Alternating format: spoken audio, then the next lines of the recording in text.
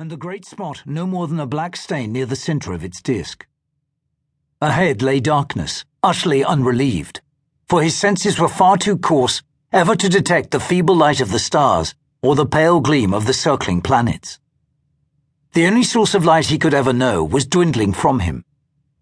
In a desperate effort to conserve his energy, he drew his body together into a tight, spherical cloud. Now he was almost as dense as air, but the electrostatic repulsion between his billions of constituent ions was too great for further concentration. When at last his strength weakened, they would disperse into space, and no trace of his existence would remain. He never felt the increasing gravitational pull from far ahead, and was unconscious of his changing speed. But presently, the first faint intimations of the approaching magnetic field reached his consciousness and stirred it into sluggish life.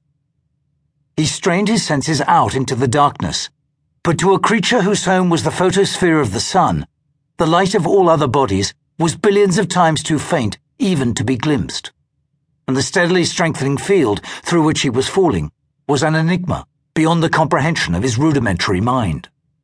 The tenuous outer fringes of the atmosphere checked his speed, and he fell slowly towards the invisible planet. Twice he felt a strange, tearing wrench as he passed through the ionosphere. Then, no faster than a falling snowflake, he was drifting down through the cold, dense gas of the lower air. The descent took many hours, and his strength was waning when he came to a rest on a surface hard beyond anything he had ever imagined. The waters of the Atlantic were bathed with brilliant sunlight, but to him the darkness was absolute, save for the faint gleam of the infinitely distant sun. For eons he lay, incapable of movement, while the fires of consciousness burned lower within him, and the last remnants of his energy ebbed away into the inconceivable cold. It was long before he noticed the strange new radiation pulsing far off in the darkness, radiation of a kind he had never experienced before. Sluggishly he turned his mind towards it, considering what it might be and whence it came. It was closer than he had thought, for its movement was clearly visible, and now it was climbing into the sky, approaching the sun itself. But this was no second sun, for the strange illumination was waxing and waning, and only for a fraction of a cycle was it shining full upon him. Nearer and nearer came that enigmatic glare, and as the throbbing rhythm of its brilliance grew fiercer, he became aware of a strange, tearing resonance that seemed to shake the whole of his being.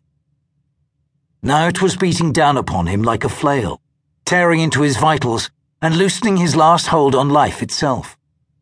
He had lost all control over the outer regions of his compressed but still enormous body. The end came swiftly.